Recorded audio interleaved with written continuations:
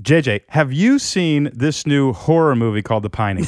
No, I'm not a big horror fan. So I'm not a horror fan either, but this is the best horror movie I've ever seen. It may be the best horror movie ever made. Really? Yeah, I'm not kidding. It's about this guy who's pining to write a book. Like he's pining away to write a book. So it's about the urge to write a book. Yep. And he ends up getting this job where he takes his family up to this lodge, this big, resort thing, and it's in the winter, and so they're the winter caretakers of the lodge, and he's writing the book at the lodge, and he goes crazy.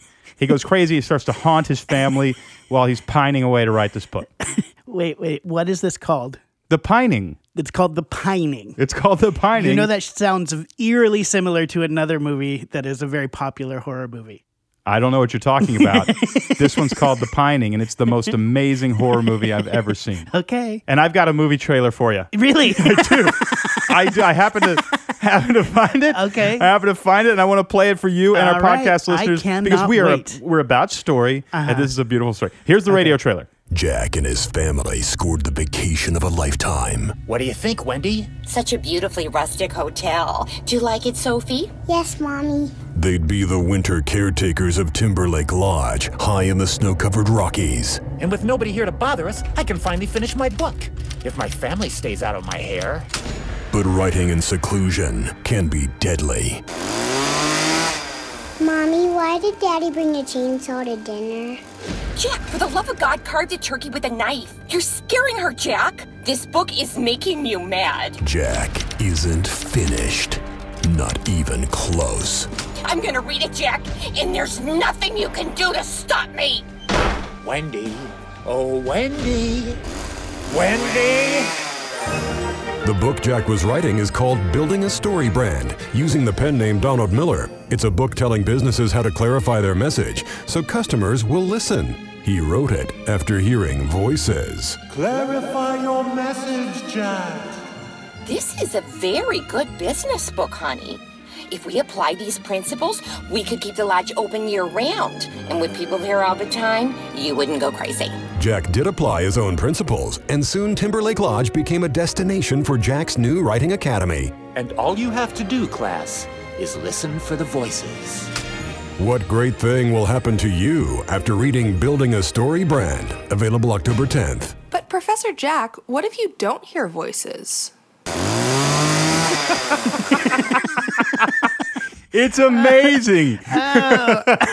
And here's what's, is that really where we're going? Here's what's with incredible. This one? Hollywood is beginning to discover my new book even before it's out. I'm because picking it's that making up. its way into these It's so scripts. subtle. Like, it's very subtle. What I appreciate is the subtlety of it. And it just so happens that you can pre-order the book right now. If you pre-order Building a Story Brand, you get it October 10th, right? If you pre-order it on Amazon or Barnes & Noble, you can get it. But we obviously have a deal for you if you pre-order it. Yeah. If you pre-order it right now, our publisher has actually released, they released 1,000 copies. Those went really quick. And now they've released a bunch more because people, quite frankly, are emailing us and saying, I want one. So you're going to get one. Unreal. Go to Amazon.com, go to BarnesandNoble.com, pre-order the book. When you get the receipt, forward that receipt to book@storybrand.com. That's book@storybrand.com. We will get your mailing address and we will send you a paperback copy of the book now. We will literally send you the ARC, the advanced reader copy, a paperback version. So you get that now, and then months from now, October 10th, you actually get the book. Here's who the book is for. The book is for anybody who has a company or who works for a company who does any sort of marketing and they're frustrated. They're actually sitting there saying, I don't know how to explain to customers what I do. Our website is really jumbled. We don't have a marketing plan. We've got everything in place. We have a great product, but we can't seem to get it into the market. This is a plan. It makes everything very simple. It's exactly what I did, JJ. This is what we did to take the company from $250,000 to $3.6 million in 3 years without spending a dime on marketing. We will go from $3.6 million to $6 million this year. And all I'm going to do is exactly what's in that book, which is 1, clarify my message, and then 2, create 5 pieces of marketing collateral. 5, that's it. And they work fantastic. It So will you're grow. saying if people are pining to grow their If business, they are pining, if they are pining to grow their business, and if And they're don't wanna going go crazy. you need this book. And I'm so grateful that people are going to get it months in advance because, quite honestly, it's like medicine for a toothache. And I know how it feels to struggle with your marketing plan, and I know how it feels to really waste a bunch of money and be frustrated when you create a piece of marketing collateral that doesn't work. That needs to end. That's ridiculous. It's a ripoff, and it's driving you nuts. The solution is not that hard, and it's in this book. So go get Building a Story Brand off Amazon or Barnes & Noble. When you get your receipt, forward that receipt to book@storybrand.com, and we will send you a paperback right away, and you'll get the hardback on October 10th, and you can hand the hardback to another person or you can hand the paperback to somebody else. This is going to be a lifesaver for some of you. You know, we deal with 3,000 clients every year who come to us and say, I'm so confused, and they leave us, and they're not confused anymore.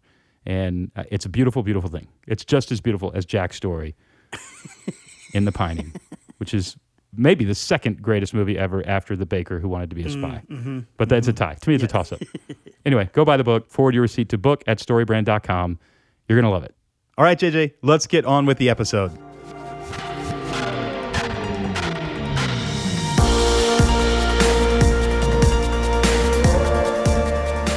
Welcome to the Building a Story Brand podcast, where we believe if you confuse, you'll lose, noise is the enemy, and creating a clear message is the best way to grow your business. I'm your host, Donald Miller. I'm joined by my co-host, JJ Peterson. Hi, JJ. Hi, Don. Beautiful interview we've got today. Yes. The thing that I love about Ann Byler, who runs Annie Ann Pretzels and started it and the Yeah. whole thing and scaled this thing up to over 2,000 stores, in this interview is her incredible vulnerability. Yeah. And we were talking before the interview, before we started recording this intro, about, you know, what stuck out to you. Yeah. And what stuck out to me, there were a couple things. One was keep going. Yeah. Like, don't quit. Yeah. Literally, I mean, don't quit life. Don't quit the business. Don't quit on you. You know, keep going. That only works if you do the second thing, and that's get help. Yeah. Because what we're talking about today is depression, dark moments, life not working out the way you thought it would, Yeah. all those kinds of things. I mean, you and I have talked. Yeah. We've been out by the fire pit pretty late. Yeah. You've been through some dark stuff. Yeah, people think depression is kind of like just feeling sad, and it's so much more to it than that. And you get in this place where you just feel like you can't move. It's less about like just feeling sad and crying all the time, although that can be part of it.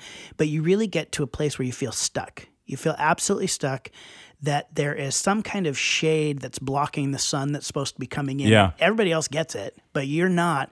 And really, some of the things for me that even just helped was literally getting out of bed or walking outside. Right. It's that idea of taking And the that's- next step keep and moving going. forward. Yeah. No matter where you're at, and reaching out and actually being able to ask people for help and say, hey, I got to share something with you because I'm not doing great. And invite them into that and have them even take the step with you when you can't take it for yourself. Yeah, the hardest thing about those seasons of life, and I've only had one real one, but the hard thing for me was all my reasons were gone. My reasons for getting out of bed, my reasons for working hard. The brain just convinced me there are no reasons. Yeah. So now you got to do things with no reason to keep doing them. Yeah. And every day I'd just get up. I did what you said. I'd get up, I'd Yeah. go outside, I'd go to work, and sooner or later you meet somebody or you end up getting some help or somebody says something and you slowly find your reasons again. Yeah. And that's the journey that Ann Byler went on. And we're talking about a business success here. Yeah. And But- we're kind of, I mean, I feel like, I don't want to be too much of a downer in this part. I know, like, yeah. Because the reality is her story is actually really hopeful. No, super hopeful. It's more than just like, oh, you're sad or dealing with depression, but it really is this.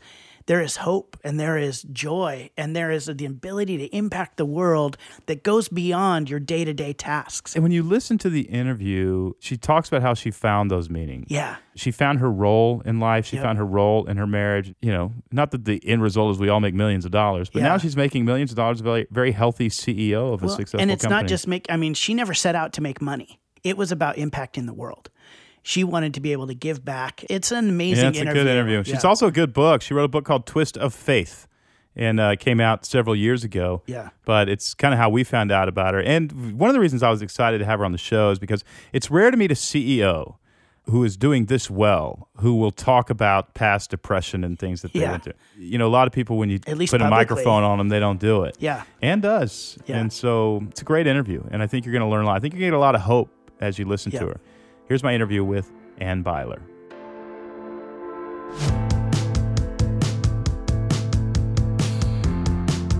Ann, thanks for joining us on the Building a Story Brand podcast. Thank you for having me, Don. Well, I'll tell you what, I was just in D.C. last week and something familiar happened to me. I was walking out of my hotel trying to find something to eat, found myself wandering into this below-ground mall, and I was lured by my nose around several corners to your pretzel shop. That's very intentional. We do that. And there was a long line of people, and I went under your spell, and I want to talk about where that spell comes from. You've got a book out called Twist of Faith, and it's all about the story of Auntie Anne's pretzels. You get vulnerable in here, and we'll get into that in a minute. You've got some great business lessons. You've got some huge decisions that you had to make in growing your business. You know, it's rare to find a sort of business biography that's an informative read, helps you grow your business, but really fun to read. And yours is Thank you. Both. One thing that struck me as I read it was only an 8th grade education.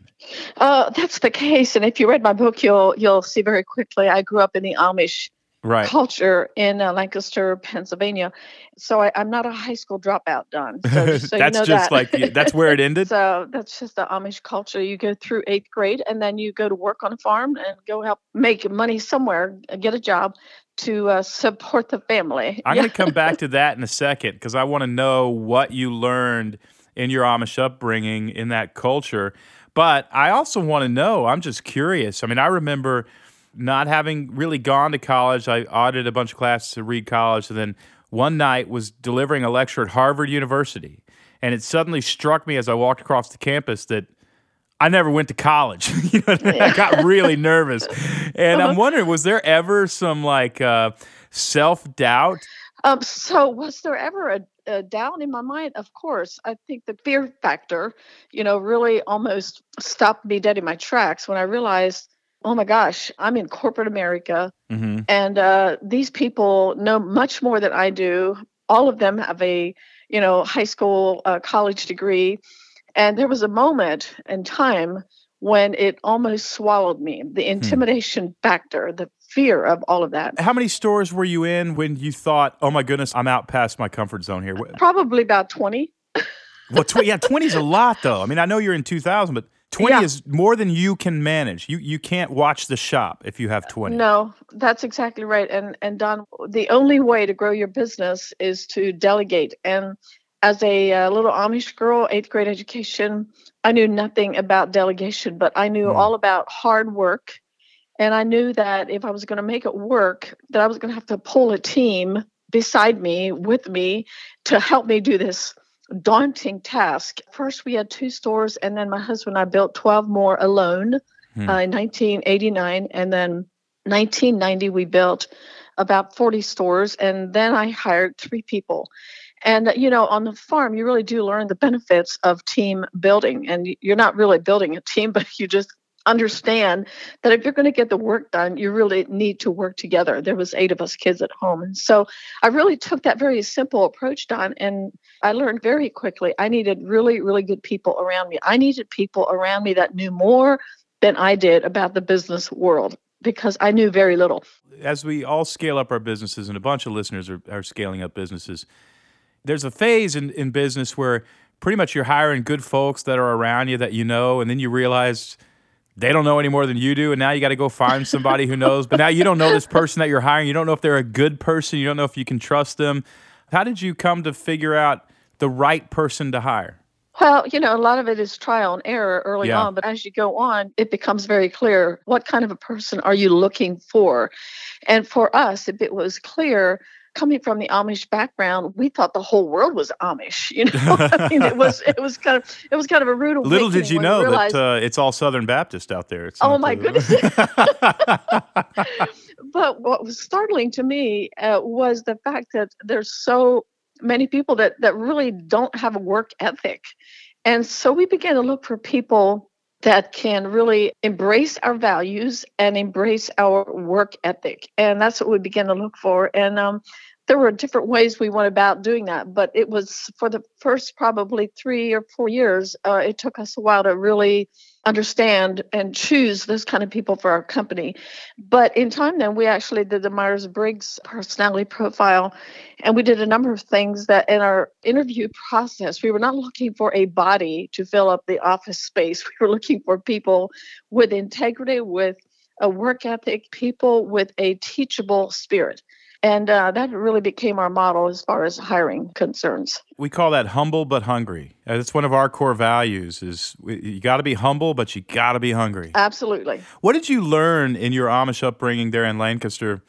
What values did you get from that life that you took into scaling up a company as big as yours? There's so many things, you do take your culture is who you are, really. So I think one of the best ways to describe it was my dad. I grew up in the task-oriented era. Yeah. It was really all about task. It was all about seeing the work and getting it done. And so as an entrepreneur, I never really thought about, I want to have my own business so I can have lots of money one day and have a nice big car and a big house. But we were truly felt called, like we believe that God created Auntie Anne's as a vehicle to give philanthropically. So we knew that was our purpose. That was your why we're in this. We're going to absolutely be generous with what God gives us. Absolutely. And so we never thought about, we're going to make lots of money and, have a good life. It was all about, you got to get up every morning and do the work, because we knew that we had a task that was so daunting because we come from a farm. We didn't know anything about business. So we really took the task-oriented approach and realized that this is a task that we must do well. We cannot skimp. We have to do it to the best of our ability. And that really became our model. We didn't really preach this at our workplace, but my husband and I, in our own life, we were sincere about, are we doing this well? And I remember, Don, we had about 50 stores. And I remember telling my husband, I cannot do this. I can't do this anymore. There's just no way.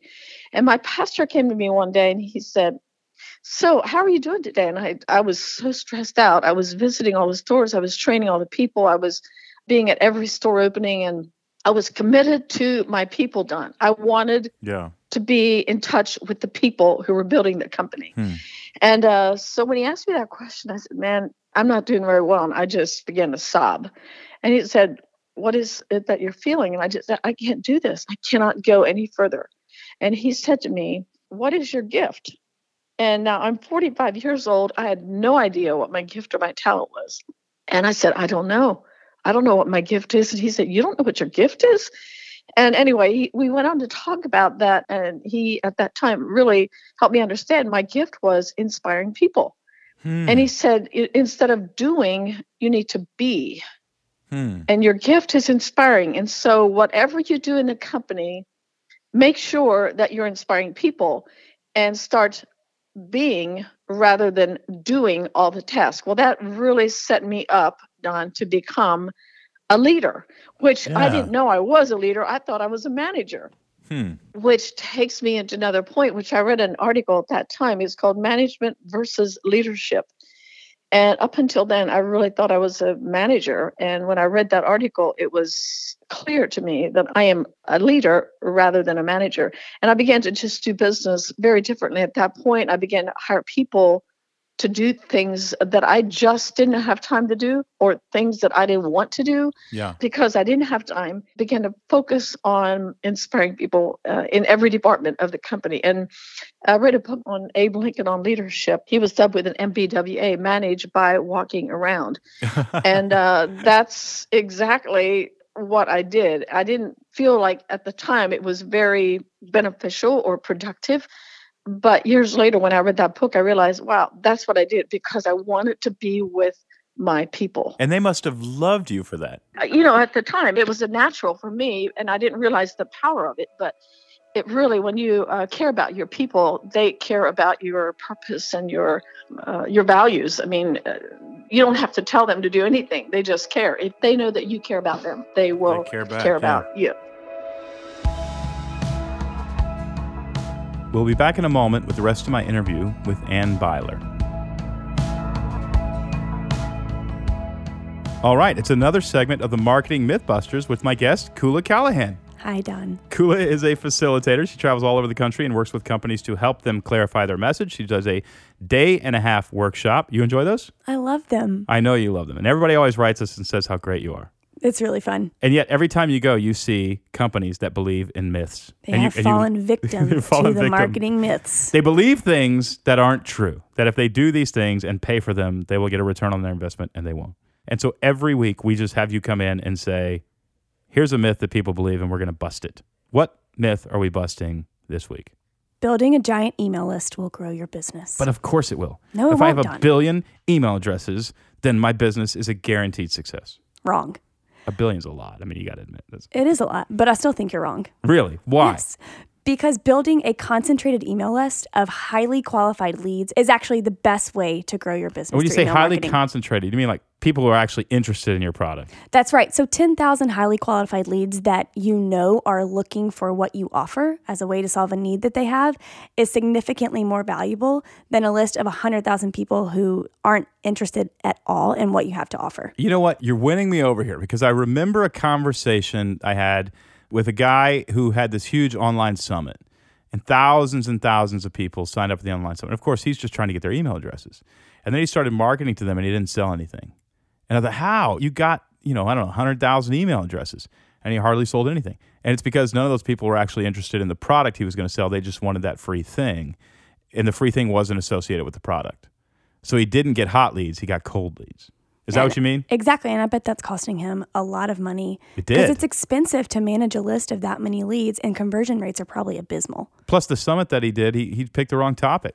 He didn't pick a lead generator that would get him very hot leads. Right. So on that note about lead generators, being very strategic and specific with the lead generators that you offer on your website need to speak to how your products can solve pain points that your customers deal with. So we talked about this a couple of weeks ago. People don't want to sign up for your newsletter. Same concept applies here.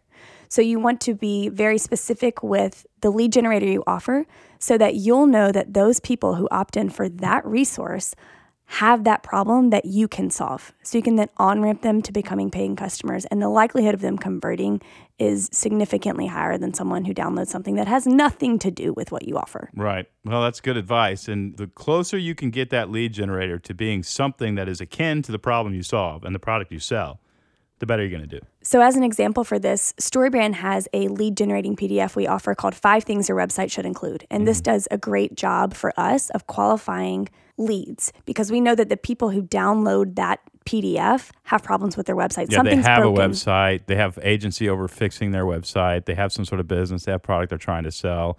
They wouldn't be giving us their email address if they didn't. Exactly. So we can be very targeted in our messaging to those people around how to fix their website.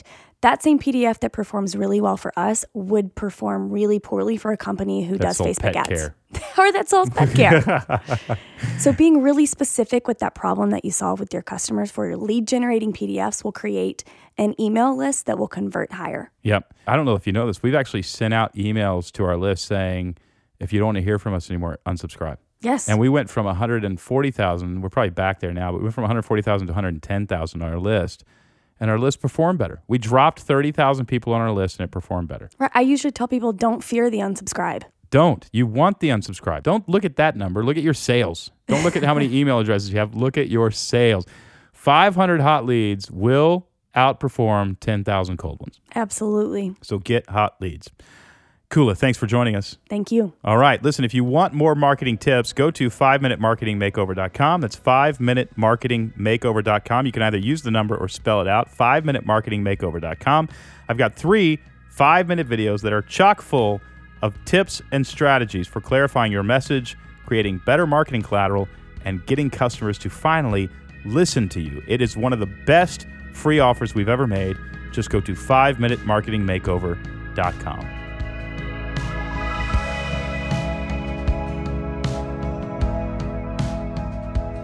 One of the groups of people that you care about a lot, you talk about this in your book, is you say you want women to be free from blame and shame, women specifically, to find their purpose, especially if it's in business. What drives you to help women find their purpose in life?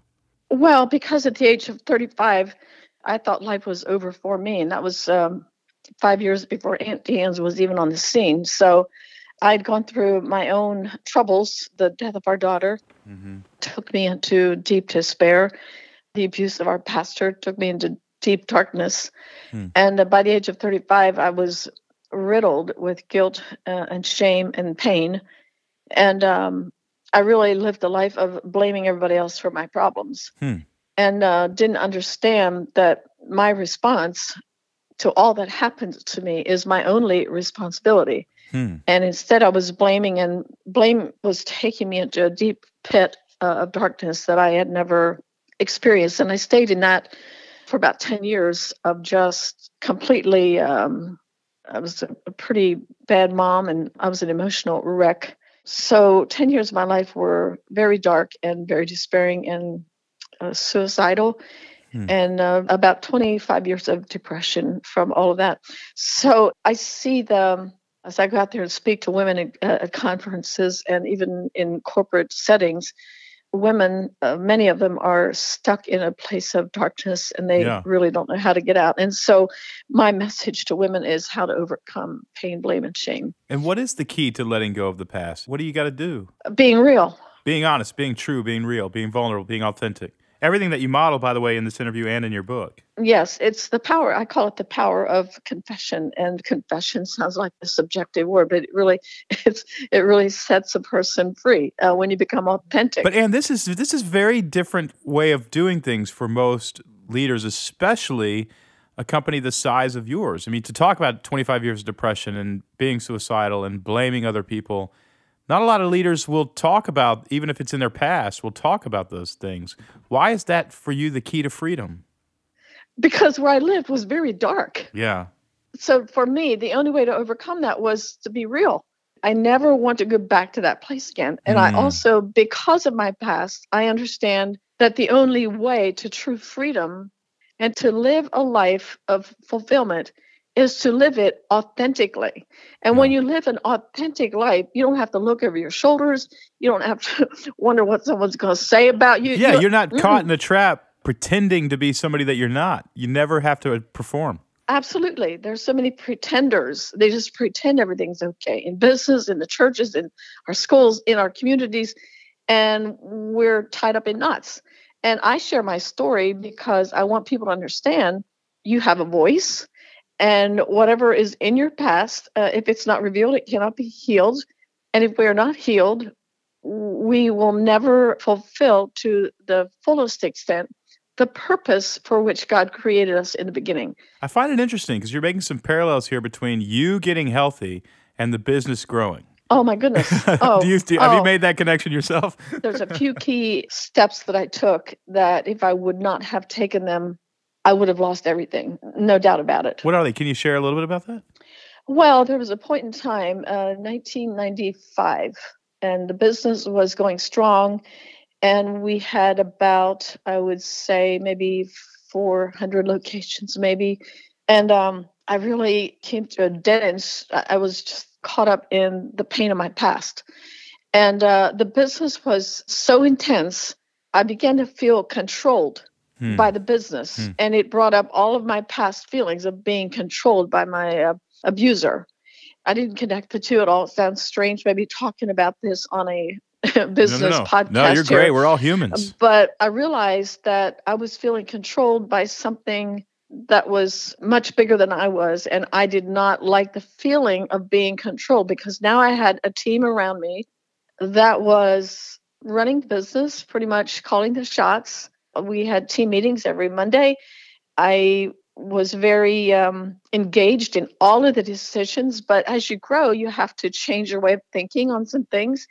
And the team made some choices about things that I kind of wanted to go another way or whatever. But at the end of the day, I felt very controlled by the whole company. So at that point, I almost walked away from my husband, from my business, from my children. I wanted to start a new life somewhere else, somewhere. It was too much. At that time, if I would not have gone for outside counseling and started a medication, I was sick. I was in bed a lot, but I would get up every morning and go to work, push right through all of it. That Amish upbringing just kept you going. Absolutely. But anyway, the point is, I began to understand the power of freedom through being real. Yeah.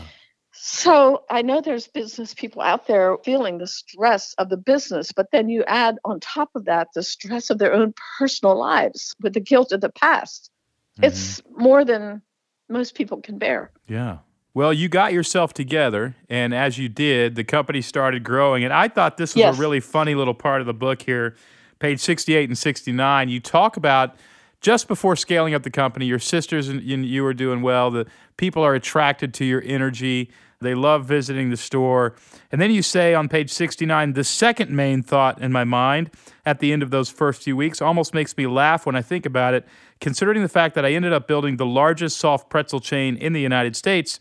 The pretzels we made during those first few weeks tasted horrible, and I couldn't wait to stop selling them. Yeah. And everything after that is a dramatic success. So my question for all of business leaders is, talk to me about being obsessive about improving your product and scaling up your business. Inside, you're getting more healthy. You've taken some steps to do that. You're being authentic. And now you're actually able to say, okay, my customers deserve a better tasting pretzel than this. How'd you fix the problem and scale up? Well, growing up in the Amish farm, again, I was the baker in the house, and there was 10 of us in our home. And so I always knew when something was very tasty and very good. And if it wasn't really tasty, I didn't like to put it on the supper table, and so that really went with me into the business. I feel like people deserve a great product. Yeah. I knew that what we were doing was not an okay product. I didn't like it. Why would I think my customers would enjoy it? And so my husband happened to be there that particular morning. And he said, just let me try something before you take the pretzel off the menu, because we had pizza, ice cream, and sodas and some snack foods. And I said, well, and I'm done with the pretzel, but if you think you can change the recipe or make it better, go for it. And I went on my way, and he went to the store and bought some ingredients. And it was an instant success. Really? Absolutely. When he came back with the ingredients, we added them to the recipe. We were standing there by our oven at that point, and we began to smell the product. The very smell that you talked about at the beginning of our conversation was that it was like, wow, there's something different here. From that day forward, we absolutely could not make the pretzels fast enough. From that day on, it was instant. It really was. From that day on, we had to buy more ovens, and we had to get more employees. So your husband is the secret ingredient of Auntie Anne's. It's revealed here, folks. Little do we know. He is the secret ingredient. He's a very, very good man. And I've been with this man for almost 49 years. We're married. So he's just a great guy. Well, I know that my wife cannot walk by an Auntie Anne's pretzel without getting one.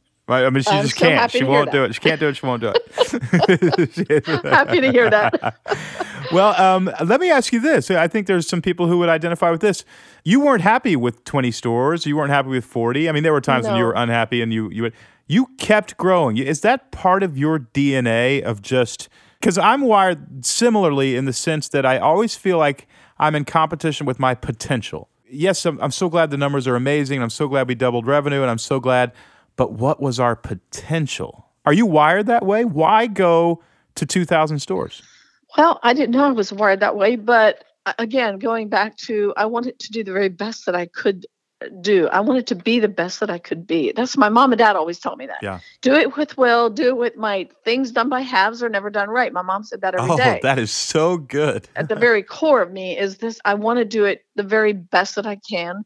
And I think that the purpose that Auntie Anne's was created with, the purpose to give, was the driver. And the three things that we didn't have, Don, when we started the business was education, or I should say formal education, a capital and business plan. And when I began to make my rounds and I realized, whoa, I need these three things, I don't have them. And I began to whine and complain and, feel very frustrated when I was around people that had education, they had plenty of money, and they had a business plan. Yeah. So what I began to focus on was the purpose of Auntie Anne's. And what I discovered was I may not have had education, a capital, or a business plan, but what I did have was I had a purpose, and I had a product, and I had great people. Yeah. And I took all of my energy and I put it into the purpose of Auntie Anne. The purpose gave me three things. It gave me the power to overcome any obstacle that I faced. The purpose is what got me up in the morning. When I thought, we did 10 stores, 20 stores, I would say to my husband, but hun, We need to make more money so that we can give more. That was the purpose. And it also gave me a passion for my people, to love them and to care for them and to want to be the best employee that they've ever had. So purpose gave me three things: power to overcome any obstacle, passion for my people, and it also gave me a position of influence, which totally surprised me. But when we understand that we have a purpose, why are we going into business? What's the reason behind it? And if the purpose is bigger than yourself, it's like putting fuel in your car. You know, you can have a beautiful car sitting out in your driveway, but it's not going anywhere until you put the fuel in the car. And after you put the fuel in the car, it'll take you anywhere you want to go. And that's the way I see purpose for people. Once you find your purpose, it will take you anywhere that you want to go. And the purpose, I can't explain it to you, but it truly motivated me when in my darkest times, in my times when I thought I couldn't go any further, the days when I wanted to run the other way and start over news somewhere else, the obstacles of, oh, we need a trainer. Where do we find a trainer? The obstacles of getting a franchise agreement, the UFC, all the obstacles of building a franchise company. My purpose gave me the power to overcome all of those obstacles. That's the best way I can describe it. If I would not have had the purpose behind it all, I would never have made it to store number 50. Well, Ann, this has been an incredibly inspiring and informative interview. Just like your book. The book is Twist of Faith. It came out in 2010.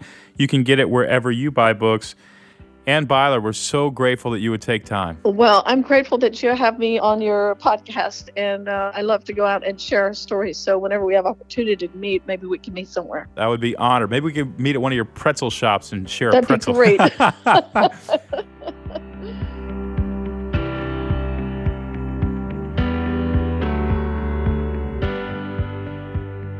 Great story. Yeah. And I like that she was able to go to the vulnerable stuff. Yeah. But then also bringing that inspiration of coming forward and sharing that so that other people feel brave enough, I think, to share it with others, ask for help, and also take steps forward themselves. Yeah, that's great stuff. Well, speaking of great stories, you know, we had Alan Heinberg on a few weeks ago, and he's a storyteller. We've got another really successful storyteller on the show next week. Yep. But he doesn't tell stories in the traditional way. JJ, he is one of the top country songwriters of all time. Yes. He has 23 number one hits. Which is kind of crazy. It's insane. Yeah. It's insane. His name is Luke Laird. If you haven't heard of him, you have heard his songs. Yeah. All sorts of stuff. On the pontoon. He does that. He's going to actually do that one in the studio. Really? Yeah, totally. But what was fascinating to me was, you know, we have friends. We live in Nashville. We have friends who are they're all songwriters. They're living in their mother's basement and they're eating out of, you know, cold pizza. And we listen to their stuff and it's really good. Yeah. And none of them ever hit. And this guy's hit 23 times. Yeah. And there's something unique about the way his brain works. Yeah. He's writing for an audience and he understands what the audience wants to hear.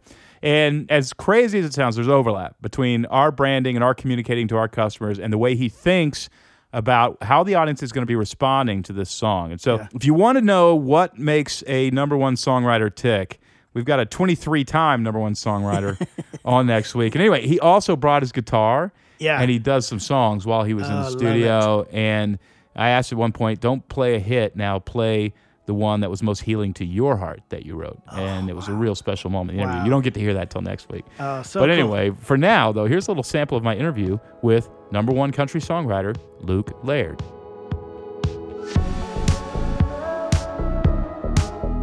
Oh man, it's funny the songs too that get a reaction, because sometimes you may be sitting there all day just grinding it out, pouring your heart into something, and then I'll play it for somebody and I can just see it just go. Right, it's like I'm so inside of it. And then other times it's just not overthinking it and like you're just looking for people to have fun. Yeah, and if you think about, you know, I think about when I was a kid, the music I listened to and what. Like, I was a huge Michael Jackson fan. Like, the first tape I ever had was Thriller. Yeah. And obviously, we've come to know that he was a great artist and those songs have withstood the test of time. But if you look at the lyrics to a lot of that, it may not be, you know, the most thought out, but different things make different songs great, I think. And sometimes it is the lyric first. He's not Leonard Cohen. Right. And it's a totally different thing. And they're both great, but for different reasons. Well, be sure to tune in next week for Luke Laird. Yes. You're going to love it. All right, well, that wraps up another episode of Building a Story Brand. But I do want to remind people, because the last 2 weeks we've run a special for the Building a Story Brand book. My book comes out October 10th. It is my first business book, and I think it personally one of the best books I've ever written. Not because it's real poetic or anything, but because of what I've seen happening to companies as they understand the Story Brand framework. If you've always wanted to understand the Story Brand framework and want an inexpensive way to do it, get this book. Now, Thomas Nelson ran a special that if you were the first 1,000 people to pre-order the book, they would actually send you a paperback now, and you would get the hardback later. So you get the book months before it actually comes out. Those went so quickly. Yeah. We've got another 1,000. Which is I feel like amazing we're being that they did gimmicky that. right now, but I know. But they're giving us more. And if you pre-order the book, you can still get a copy because we want everybody to get a copy. And we also want you to promote it when it comes out. There'll be a little card inside the book saying, hey, would you mind tweeting about this and Instagramming and sharing it on Facebook? Please do that because it really helps grow our community, the Building a Story Brand community. But all you have to do to get the book is go to Amazon.com or BarnesandNoble.com, search for Building a Story Brand by Donald Miller. Order the book. You pre-order the book, so you're not going to get it until October 10th. You will get a receipt. Forward that receipt to book@storybrand.com. That's book@storybrand.com, and we will drop one of these books in the mail. You will get it months before you get the hardback copy and months before anybody else gets that book. So order the book, Building a Story Brand, and forward your receipt to book@storybrand.com. All right, music from this episode is always by Andrew Bell. You can listen to Andrew's music on Spotify or iTunes. Thanks as always for listening to the Building a Story Brand podcast, where we believe if you confuse, you'll lose. Noise is the enemy, and creating a clear message is the best way to eat pretzels.